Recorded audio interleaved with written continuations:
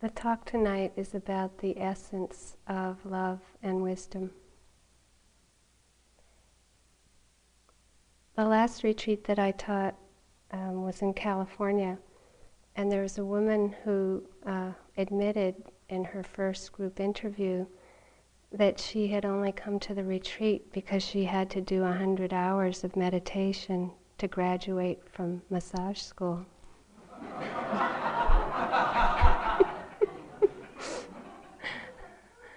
And so she figured a retreat would be the quickest way to get those 100 hours.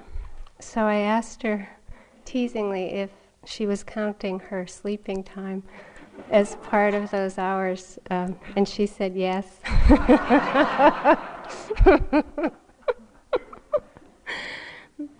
But in spite of herself, at this first group interview, she also admitted that she thought that the practice was a good idea. And when she said that, the whole group burst out laughing. Because you know, when you first had that intimation about how great an idea meditation is, and then there's that sort of crash when you realize how much work it's going to take, you know.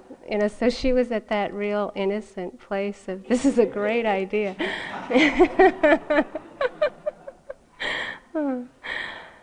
But then, you see that you have to face this habit of disconnection, and then that return to connect over and over.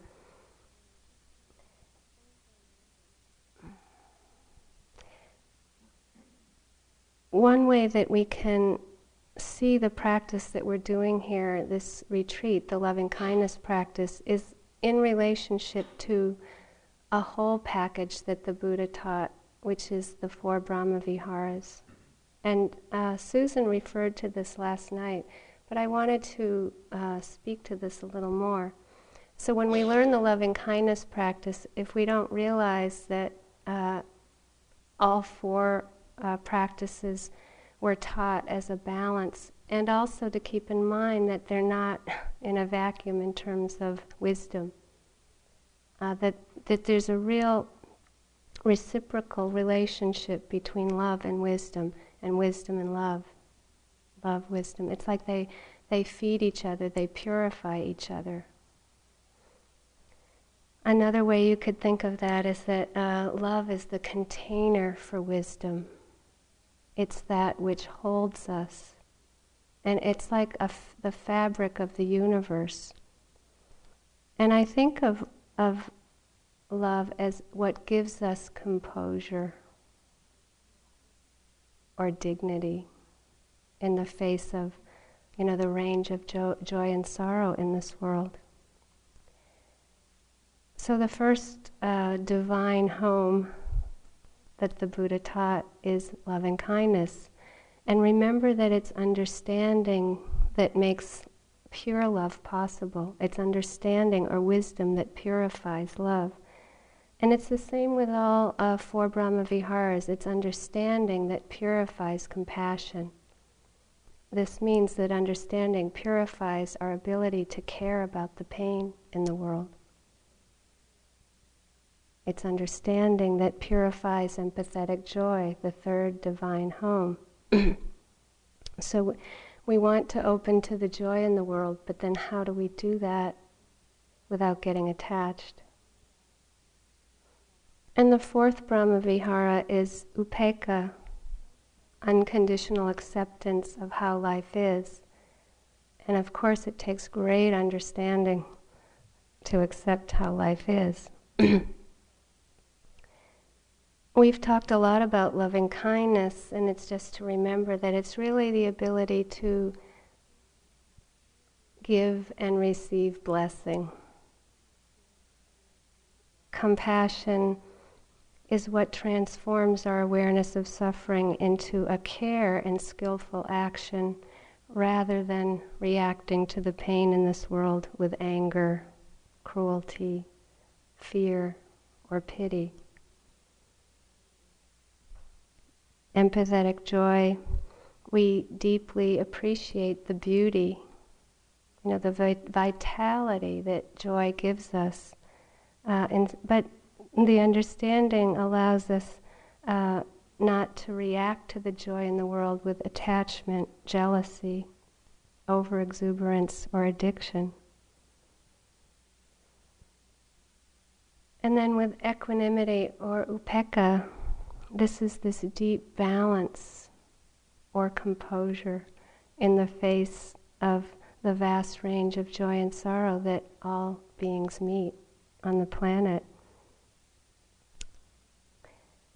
And it's this unconditional acceptance, that is very different than indifference or reacting to the pain in this world, or the joy in the world with anger and attachment.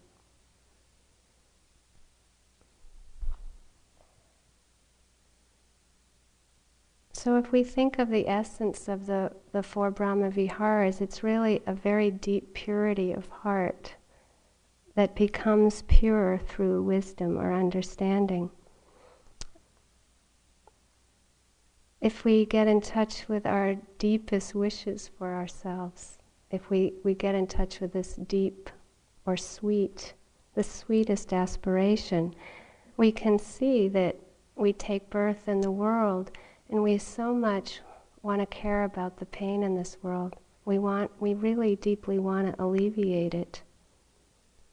And in the face of the joy in this world, we really want to appreciate it.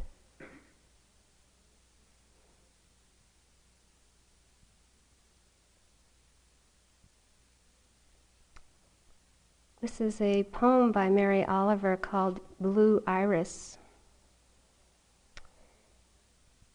Now that I'm free to be myself, who am I? Can't fly, can't run, and see how slowly I walk. Well, I think I can read books. What's that you're doing? The green-headed fly shouts as it buzzes past. I close the book. Well, I can write down words like these softly. What's that you're doing? Whispers the wind, pausing in a heap just outside the window. Give me a little time, I say back to it, staring silver face. It doesn't happen all of a sudden, Doesn't it? Says the wind, and breaks open, releasing distillation of blue iris. And my heart panics not to be as I long to be, the empty, waiting, pure, speechless receptacle.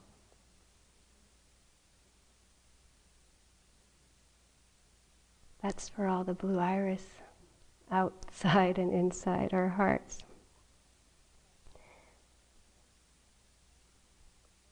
So this question of openness in this world of joy and sorrow and receptivity. So we have that sense that the wind blows. In this poem, the flower breaks open and there's this distillation of blue iris. And the same thing is happening in our practice. It's like life flows along. And when we're very receptive, if there's a receptive, alert attention, the heart can open. And we receive the loving kindness that's already present. We receive the truth of understanding that's already present.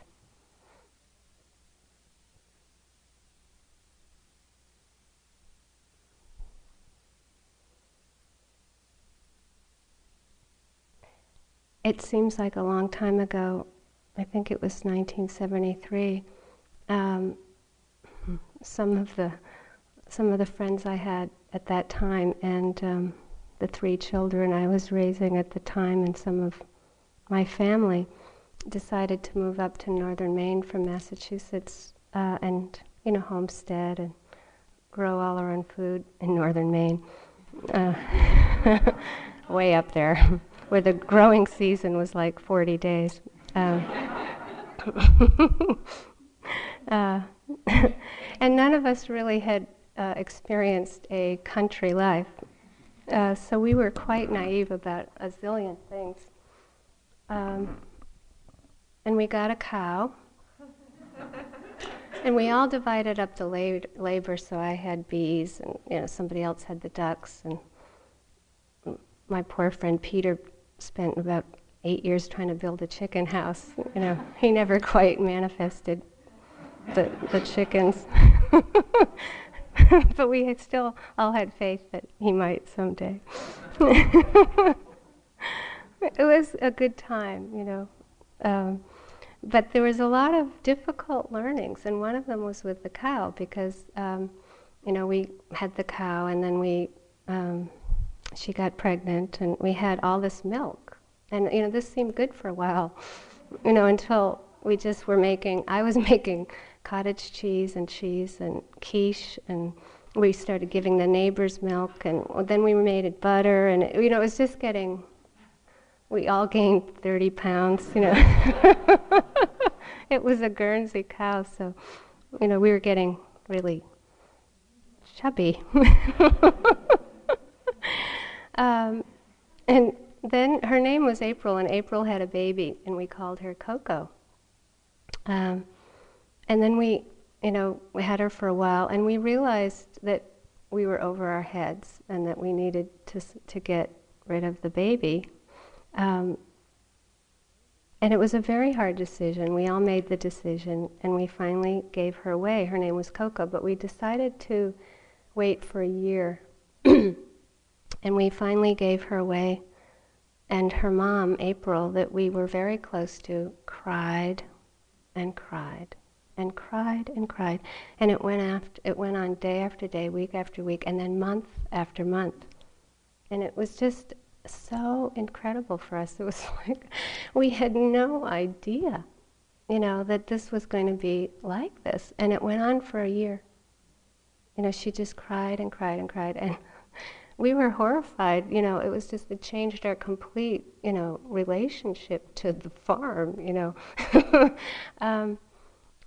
And I'm sharing this for a lot of reasons, but one is that we often have this idea that somehow, we've been raised to think that maybe cows don't have feelings, or that animals somehow don't have the same kind of relationship to their children.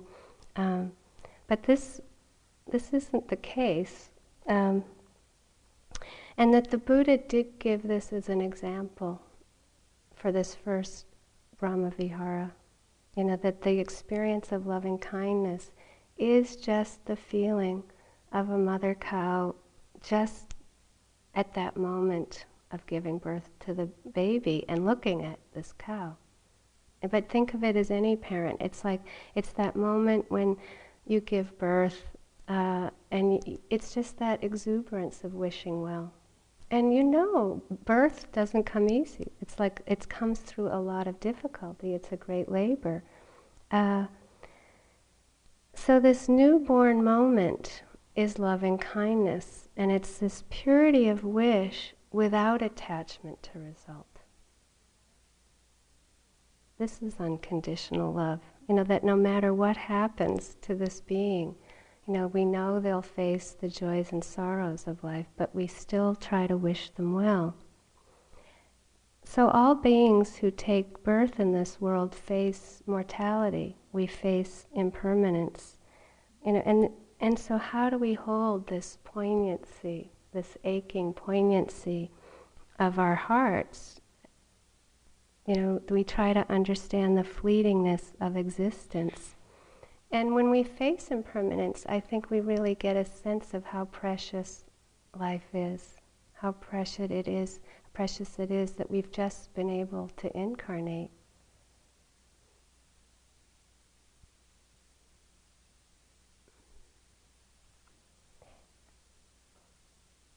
Someone asked me about, what is really self-love? What is it to wish ourselves well?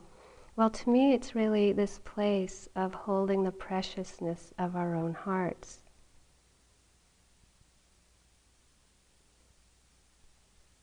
And that we're not dependent on another being or another human to hold that preciousness for us. So we might yearn for that or long for that.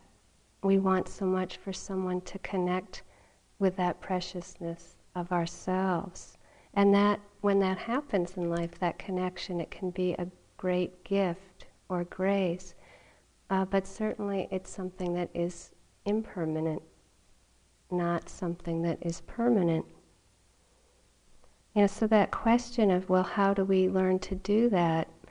I think that we don't always talk about just kind of the essence of how that happens. But if you see a moment when you wish yourself well, you've taken a witnessing attention. What is that witnessing attention? And where is it?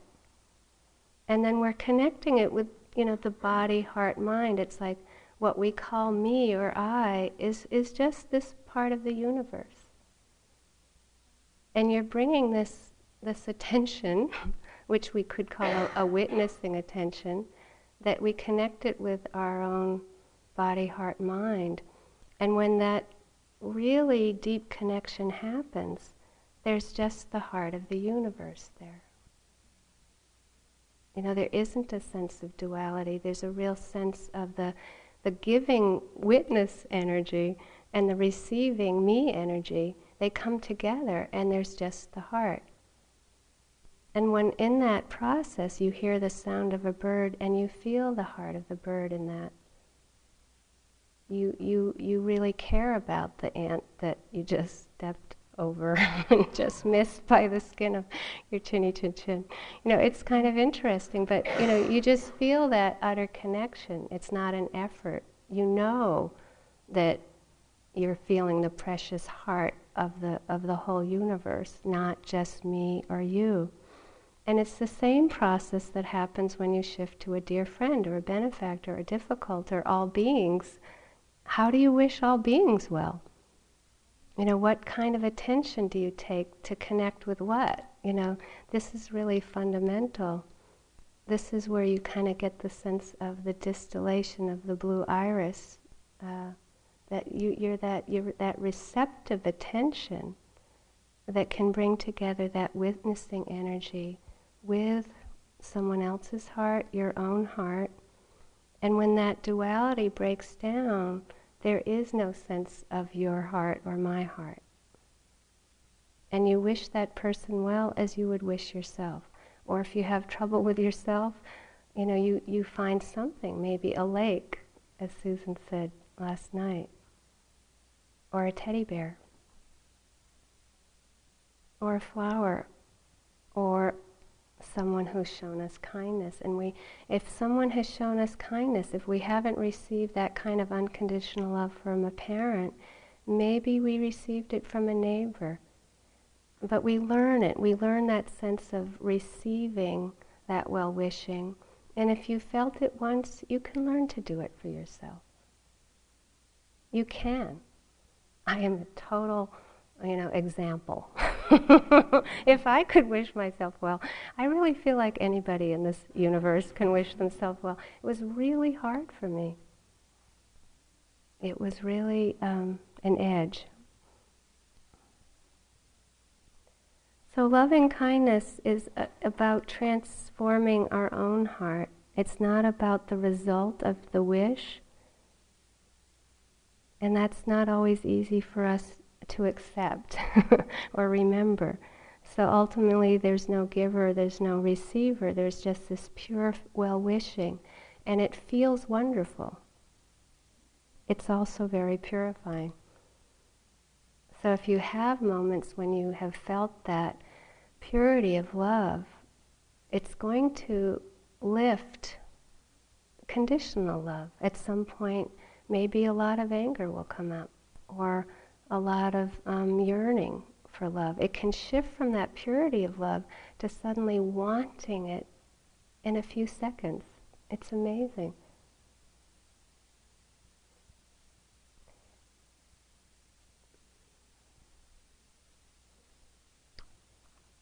We hear the word dissociate a lot in our culture, and it's really the experience of not knowing what we know. It's not allowing ourselves to experience what's actually happening in the present moment.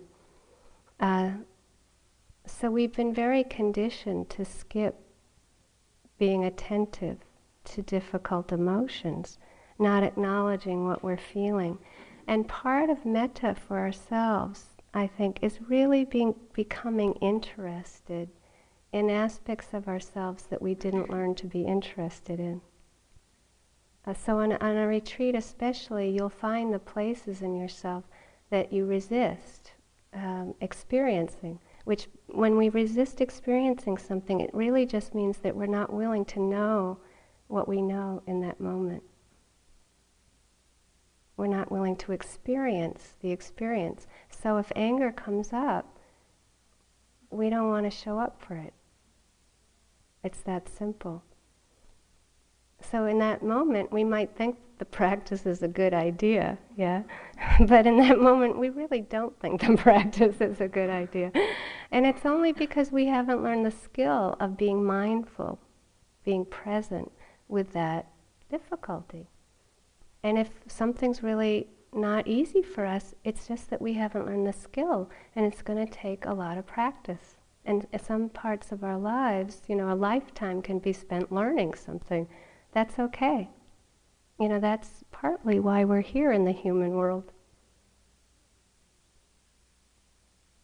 In the Buddhist cosmology, humans are considered fourth from the bottom. From that, we're not considered super evolved. So if you're having trouble with something, it's really to remember that we're here to learn.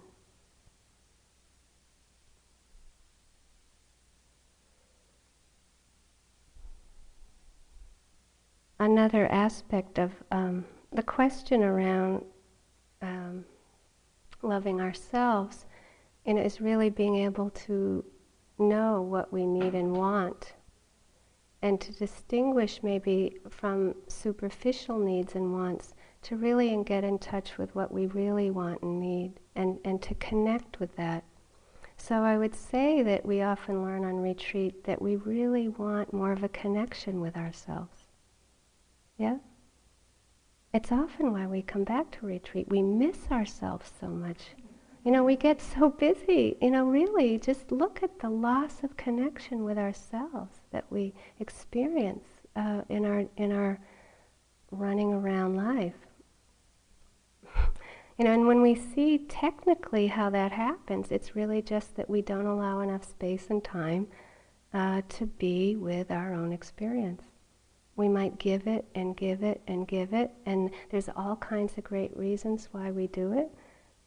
But then if we overgive, if you remember that example of loving kindness is filling yourself up like an empty glass with water with well-wishing, if you give it all out, what happens to you?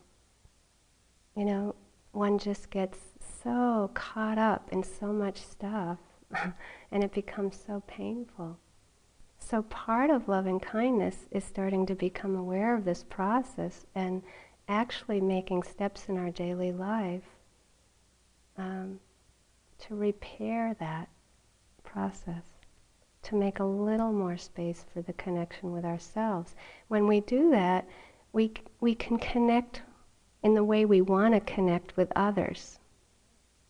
You see, so we're getting what we deeply need and want, maybe not so much what we act out on the surface of life because we aren't aware of these deeper needs and wants.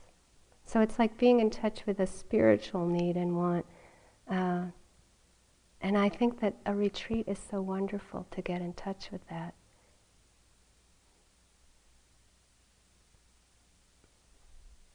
So hopefully we start to recognize and value loving kindness on a loving kindness retreat. And we learn not to hate our neediness or our loneliness or our yearning, our longing, or to hate our hatred, or to attack our own vulnerability or others.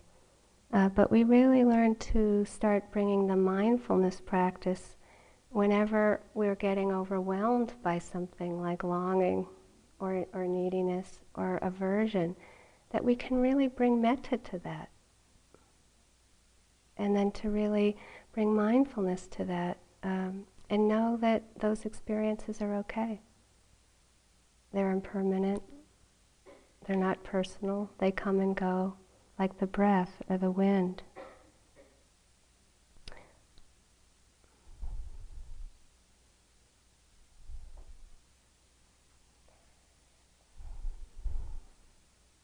This is called The Cookie Thief by Valerie Cox. A woman was waiting at an airport one night with several long hours before her flight. She hunted for a book in the airport shop, bought a bag of cookies, and found a place to drop. She was engrossed in her book, but happened to see that the man beside her, as bold as could be, grabbed a cookie or two from the bag between, which she tried to ignore to avoid a scene. She munched cookies and watched the clock as the gutsy cookie thief diminished her stock. She was getting more irritated as the minutes ticked by, thinking, if I wasn't so nice, I'd blacken his eye. With each cookie she took, he took one too. When only one was left, she'd wondered what he'd do. With a smile on his face and a nervous laugh, he took the last cookie and broke it in half.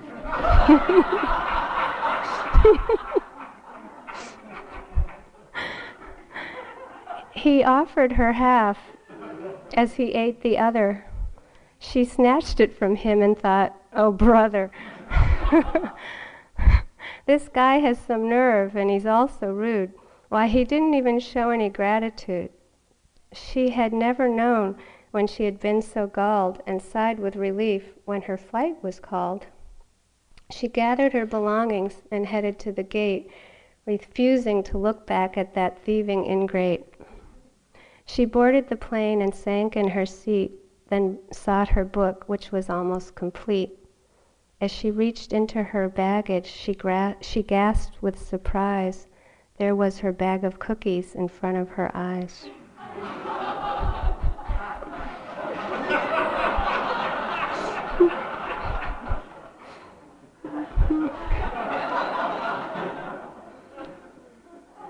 If mine are here, she moaned with despair, then the others were his, and he tried to share.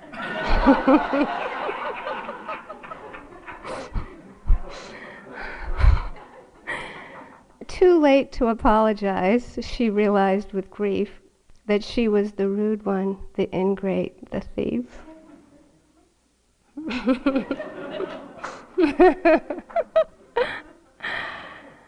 Oh, life is humbling. We need a lot of self-forgiveness.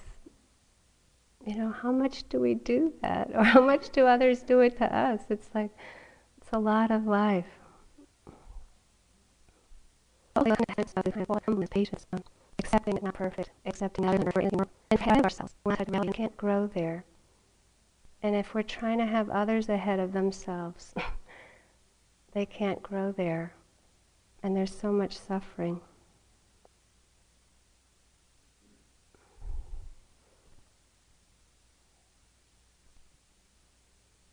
I have a neighbor on the Big Island where we have some land that's still in the process of being bought for a center on the Big Island in Hawaii.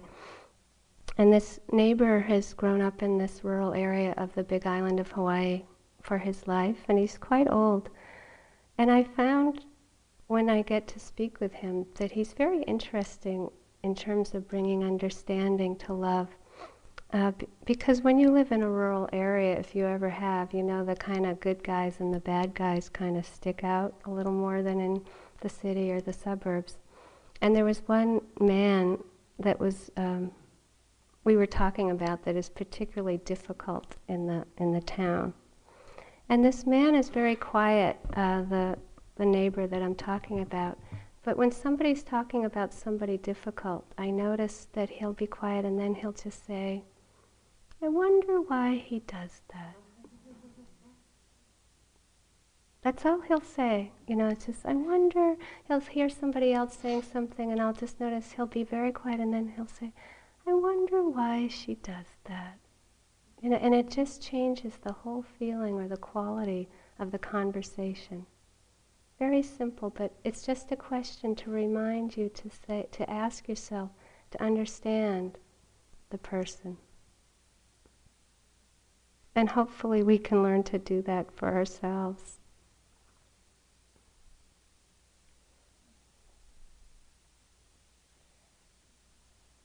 Compassion is orienting this openness, the receptive, open heart toward the pain in the world. It really requires the willingness to touch pain.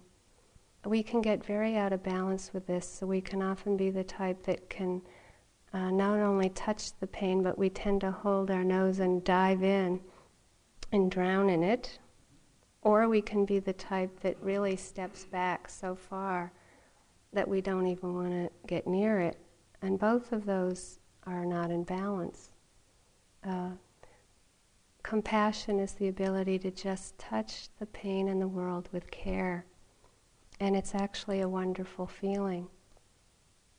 So it's not to say that when we go into pain so far and we experience grief or sorrow or pity or cruelty, it's not to make those experiences wrong or bad, but it isn't this pure experience of just caring. Just as the Buddha taught that the proximate cause of loving kindness is noticing the goodness of a person, some aspect or quality of goodness. With compassion, he said it was tuning into the helplessness of another. It's tuning into the helplessness we feel in the face of suffering. And this is so interesting because just think of the word helplessness in our culture. It's really not an acceptable thing. So to know that that's the proximate cause of compassion, that we tune into helplessness in the face of suffering, this is a little clue for ourselves, that we need to be willing to touch into that helplessness in the face of suffering. It's almost like being willing to touch the vastness or the vulnerability of it. So this takes practice. Again, we often go too far in or we go too far back, and we know when it's pure, when it feels good to care for suffering.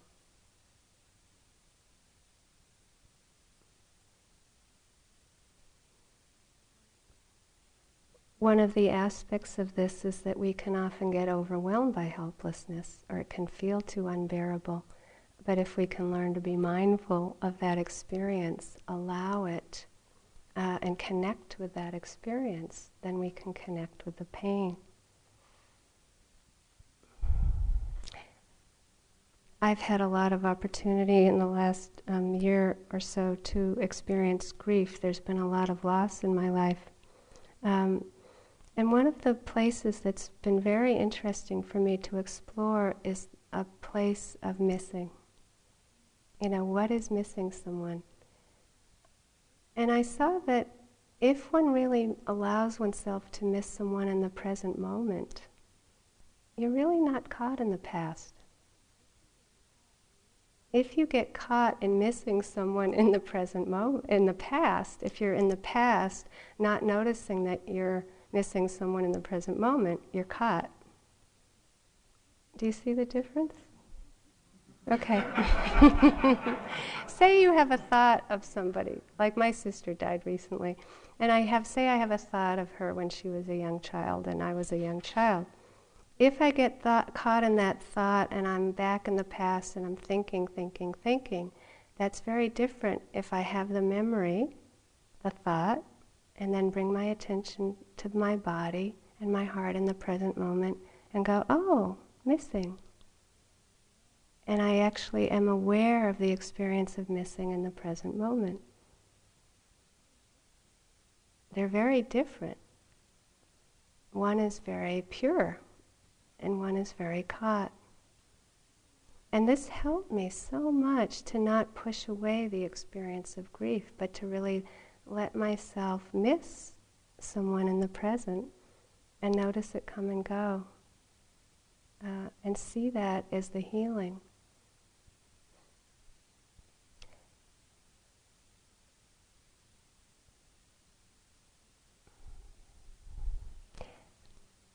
There's a lot to say about compassion in relationship to grief or pity or even cruelty.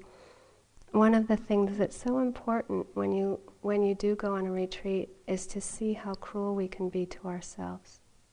Because sometimes when we talk about cruelty, it can seem like something very far away from us. But the best way to tune into it is to listen to ourselves judging ourselves. And then you kind of get, whoa, wow, this is the root of cruelty in this world. And then we can often hear the way we can be so judgmental of others. And the mindfulness practice, understanding that it's just thoughts, that it's just judgment, that we don't have to buy into it. This is how the understanding intersects with compassion. If we see ourselves being cruel to ourselves in the present moment, we can stop it. We can say, I don't want to do this to myself anymore. So at first it might seem like when you're on retreat for some time, it's like, oh, I thought I was a nice person, we start to see how cruel the thoughts can be. But over time, you start seeing that you can genuinely be a nice person. You can genuinely be kind to yourself and others because you're not caught in that deeper substratum of thought that can be so powerful. I had an experience with my sister's ashes this year that were really interesting. She had never made it to Hawaii. She lived in Pennsylvania. And I took a video of the land that I love so much on the Big Island. And I kind of went around different places with this camera. And she saw it, and she picked a place where she wanted her ashes. So it happened for me in several trips to the Big Island, because I live in Honolulu on another island. And the first time I brought the ashes with me, I had a friend with me, and it turned out that we were in a hurry to do this. And it isn't a good idea to be in a hurry with this, but here we were in a hurry with these ashes. And I went to this cliff, which wasn't really where she wanted to do the ashes, but somebody was waiting for us and we were late. And it was kind of this very strange experience.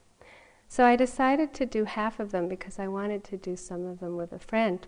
And we were on this cliff where I had spent a lot of time wishing her well before she died. And it was a very windy day. And we're at this cliff on the ocean, and we threw the ashes over, and they came all back. They blew in our face. And I thought, oh, I bet she's liking this. She had that kind of humor. And it was light, and it felt good to share that experience. And there was something very healing in that, to do that with a friend of mine. And then a couple of weeks later, I brought the rest of the ashes to where she wanted them, and brought them to this gulch and ocean there. And I had this lingering thought when I was putting the ashes in that, oh, most of my friends keep some of their, close relatives' ashes or friends' ashes. And I was like, well, maybe I'm supposed to keep a few of the ashes. So I let a lot of them, almost all of them, go. And I felt like all the spirits in that area just were so happy. It was like everybody was celebrating. I can't describe to you the lightness and beauty of those moments for me. So I had these little ashes, these little left that I decided to save. And I walked up to the cliff where I had shared having them go over with my friend. And I was like, do I keep them? It was like I was trying to keep a part of her, or do I do what these other people do, or do I do what I really feel? That on a deeper level, what's authentic for me here? So really it felt like I needed to let them go. So I just let them go. And it's pretty amazing to even share with you what happened. All these monarch butterflies started to come up from the cliff. Like just one came up, and then another came up, and another, maybe 10 or 11. And I had such a sense, the butterflies were really a metaphor, but just of the freedom possible for all of us when we really deeply let go. That genuinely. It was like all the karma with her just felt like it just faded away. We had a difficult karma. And it was such a teaching for me over and over again. It's just that when there's that deep, genuine letting go, how we feel so utterly connected and so free.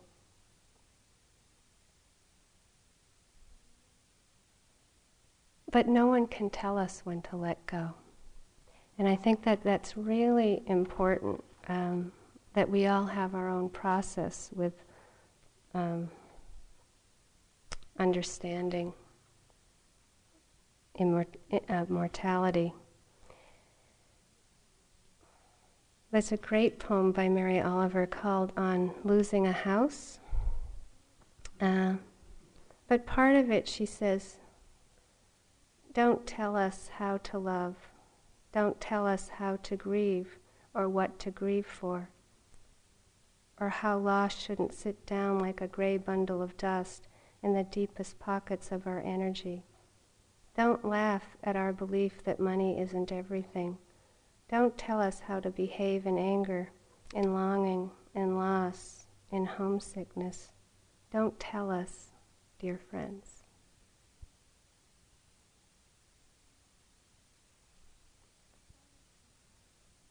So part of compassion or care for ourselves and others is really letting them go through what they go through in the process of life and its unfolding of joy and sorrow, birth and death and life. The willingness to just be there is the greatest gift you can give with someone or yourself with pain. Not trying to get rid of it, just being with it. The next Brahma Vihara and the next one I'm going to go just touch on very briefly, but they're important to hold in this, in that you're establishing this openness of heart, and then you're touching the pain in the world with this pleasant care.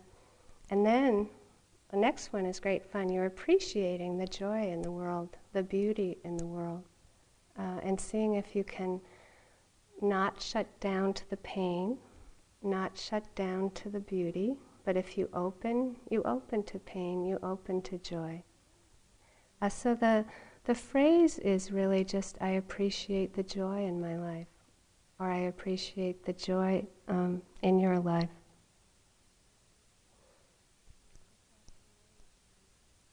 This afternoon, my father is having some difficulty. He has to have an operation next week. And I've been spending a lot of time with doctors, nurses, my sister, and trying to arrange everything for him. And it was, I felt my head kind of getting a little tight and my heart getting a little tight. So I decided to go for a little walk before working on my talk tonight. And I stepped out just about on my step as I walked out of the cottage I'm staying in. And there was this beautiful yellow bird that just dipped in and was drinking water out of this puddle. And it was so simple, but so beautiful. It's like, that brings me so much joy. And then I kind of walked a little more, and this rabbit, little bunny, kind of ran in front of me. And I think you all know how important these moments are, important to value them, important to recognize that it's the simplicity of the connection that we have with other beings in nature or with ourselves that brings about joy. It's not complicated, but we have to take the time for it. If we're busy, we miss it. And you know, when we're hurrying or when we're dissatisfied, it's like if we think the moment isn't good enough, or if we're really caught up, we don't see the bird, we don't see the rabbit. Or if we do, it's like, sorry, I'm in a hurry, I'm running by you. And that's when we can get all caught up in jealousy and ingratitude and not caring, because we don't have the time to make space for these moments of connection. So if you don't know a lot about this third Brahmavihara, empathetic joy, I would recommend trying to taste it a little bit, in the next months, bring it in a little bit into your practice. It requires being able to receive a moment. So again, there's this emphasis on receptivity. You receive seeing a chipmunk. You see when you're on a retreat here and you have a cup of tea and you're just sitting outside or you're walking outside. I can guarantee that I know that each one of you have had some very powerful experiences during this retreat of joy. It might be with a butterfly or an ant, but you've had the time to connect. And so when I say we miss ourselves a lot in life, but we also miss these connections. Joy is so important. In fact, the Buddha taught that joy is the gateway to enlightenment. It's that important.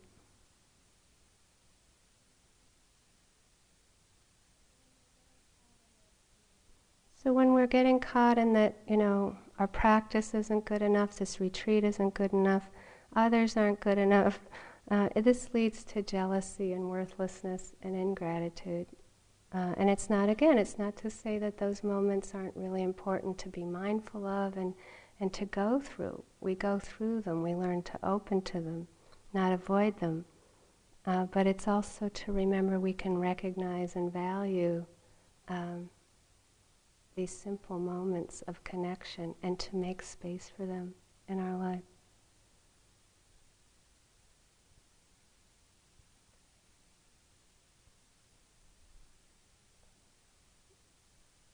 I have a friend that was very sick this winter. He has AIDS, and he spent 20 years having the most strict diet of anyone I know. I mean, he wasn't getting any pleasure out of that food, I can tell you that. It was like really, no sugar, no yeast, no this, no that, no this, that. And I think it was really important that he did that, but he had such a brush with death this winter that I didn't know he was going to do this, but he invited me over for tea, and if this was after he had started to get better. And I mean, this was a shock. I walk into his place, and there's a cookbook by Julia Child on desserts, a big, thick one, and I'm already going, whoa, this is not your vegan, nothing in the food thing. Nothing but, sprouts or whatever. I don't know. And so he has this baking pan out, and it's like this white flour, yeasted, big scone thing, and it's like, in the moment I walk in, he's got a big pan of melted butter. I mean, huge. And he's pouring it over this white flour yeasted thing. And then he pulls out a whole box of brown sugar and pours it on. And I'm like, what are you doing? And he's like, I believe in delight and fun now, And I'm like, okay. And that's what we had for supper. And I can take a lot, but even I was like, whoa, He sure has changed. And I talked with him yesterday, and he's into a chocolate bar a day, you know. And I know myself, for example, I was put on this diet this winter, a kind of boring diet for 2 months, really boring. No sugar, no this, no that. And I think my naturopath was really hoping that I'd kind of understand something about maybe wanting less sugar. This was her deep desire. She didn't tell me that that was her goal. You know, so after 2 months, and you know, I really tried, but I cheated every day. But I tried really hard, and I confessed. I didn't hide that I cheated every day. I went in, and she said, well, Michele, have you noticed any difference? You know, with that real hope in her voice. And I said, no. And I said, when I have sugar, I'm really happy. I mean, I said, I know it's a conditional kind of happiness, but I have changed. I don't have as much of it, and I appreciate it. So she did help me cut the near enemy of empathetic joy, which is attached joy. You know, and you can see where we get that addiction. We don't notice the enjoyment, we're not mindful of the enjoyment, we get too attached, and we suffer. So the last Brahma-vihara is upekkha, or equanimity. And I just want to mention one or two things about it, and I alluded to it this morning in the instructions.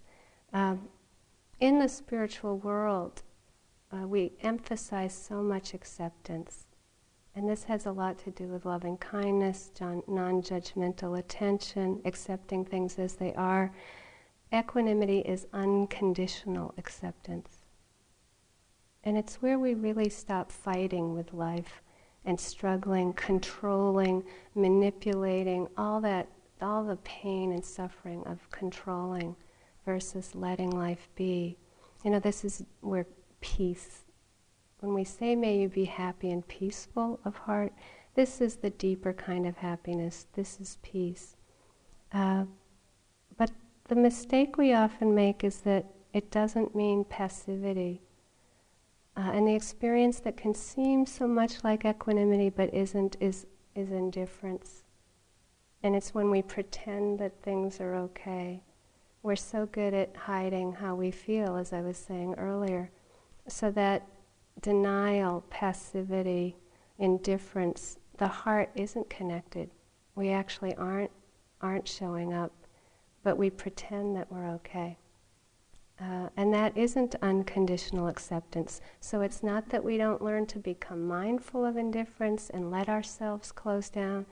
Certainly, like a flower, the heart needs to open and close. And the heart closes when we don't have mindfulness and loving kindness.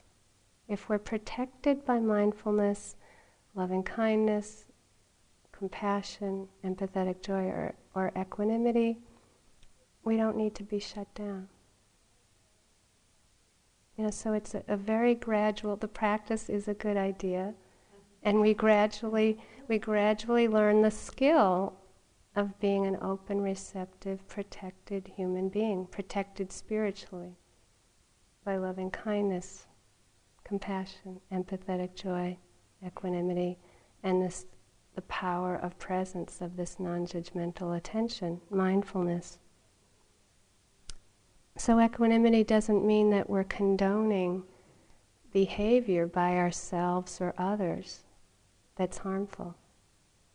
It just means that we're accepting that it happened or it's happening, and out of that deep acceptance, we take action.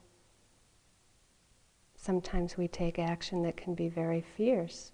Sometimes it's very gentle, but it's coming out of a deep, pure place.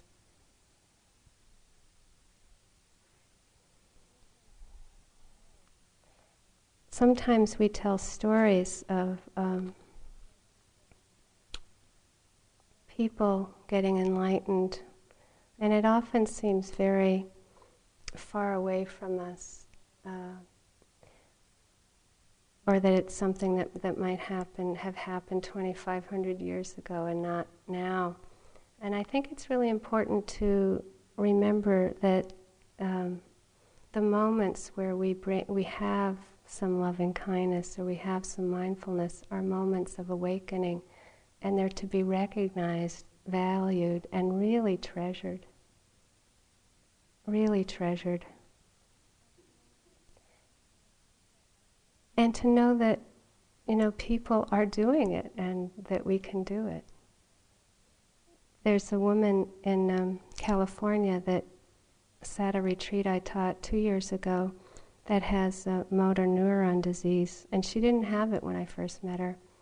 And then a year ago at a retreat, she was in a wheelchair and was really deteriorating. And I talked with her about it, and she was working really well with the practice with this disease. And she was very inspiring for everyone at the retreat. And she talked about working with fear and being mindful of it. And she described how she could see each moment that if she just stayed in the present moment with the fear, she'd be okay. But if she projected the fear into the future, she wasn't okay. And she was really doing it. It was like we were all so inspired by her, but she still had a lot of fear coming up. And this year, the retreat I just taught, she couldn't come to the retreat. She's too ill. But we called her and she came for a talk, and then I talked with her afterwards.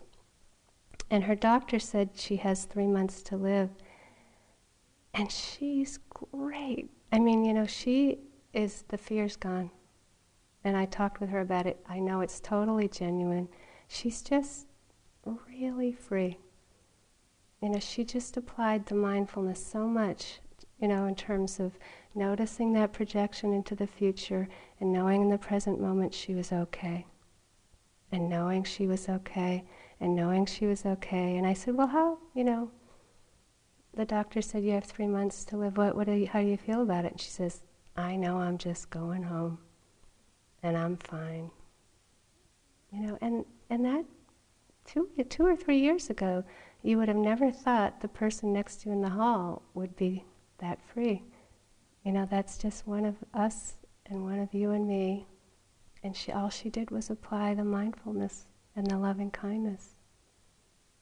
So please don't think it's far away from you. And at every moment that you remember to connect right now with a loving kindness, you're there. You're not in the past, not in the future. So please keep going with your practice. Let's sit for a minute.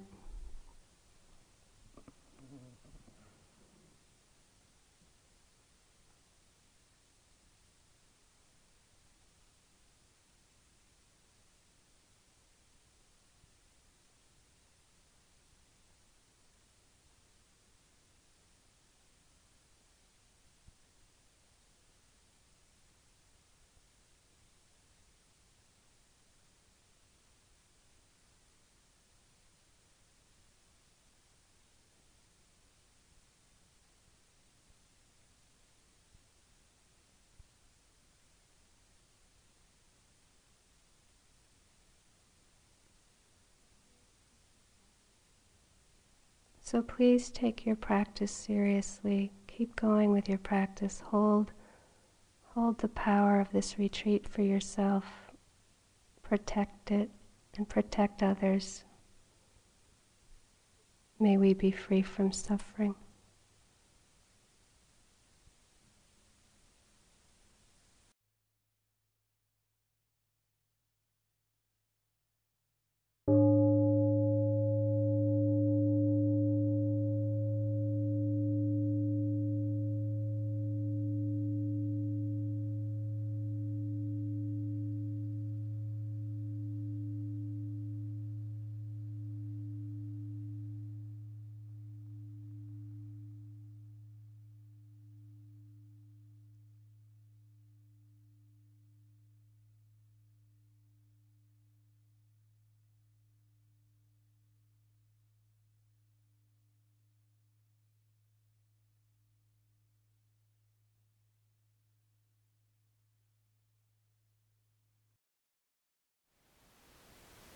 Thank you for listening. To learn how you can support the teachers and Dharma Seed, please visit dharmaseed.org/donate.